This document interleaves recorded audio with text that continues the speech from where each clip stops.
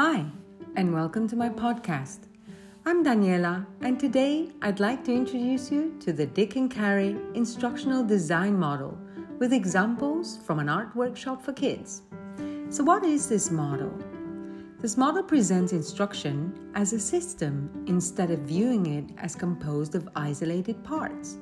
It considers the instructor, learners, materials, activities, delivery system, and the learning environment.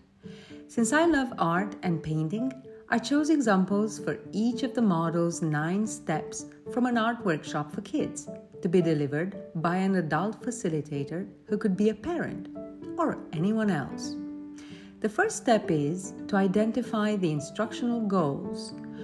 In other words, what is the desired status as a result of the instruction? For example, learners can deliver on their own an art workshop for kids. Step 2. Conduct instructional analysis. The skills and knowledge that should be included in instruction. The skill to give indications to the kids and demonstrate, in this case, paint at the same time.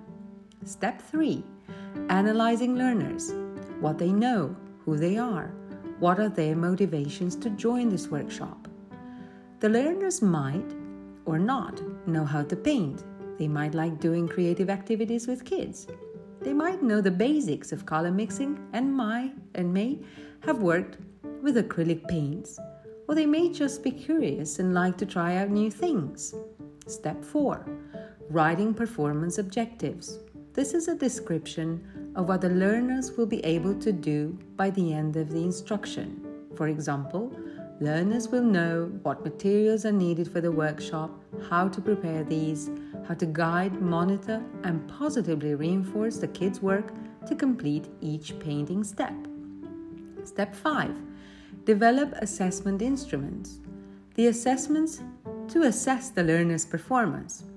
On strips of paper, provide learners with a jumbled list of steps to organize an art workshop and ask them to put the steps in the right order.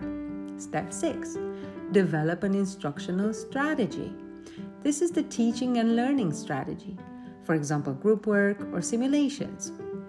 In the case of the art workshop, some steps are presented and demonstrated, and learners simulate delivering and demonstrating the steps to kids while getting feedback from their peers. Step 7. Instructional materials. Any materials that are being incorporated into the workshop. For example, handouts, simulations, paints, water, brushes, canvases, music, etc. Step 8.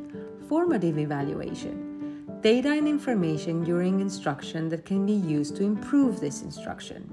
Interview the learners to find out if it's clear how to deliver the workshop from a non-expert perspective. Step 9. Summative evaluation. Refers to the effectiveness of the system as a whole. Learners deliver the workshop and share input after on how it went, what worked well, and what they changed. Thanks for listening.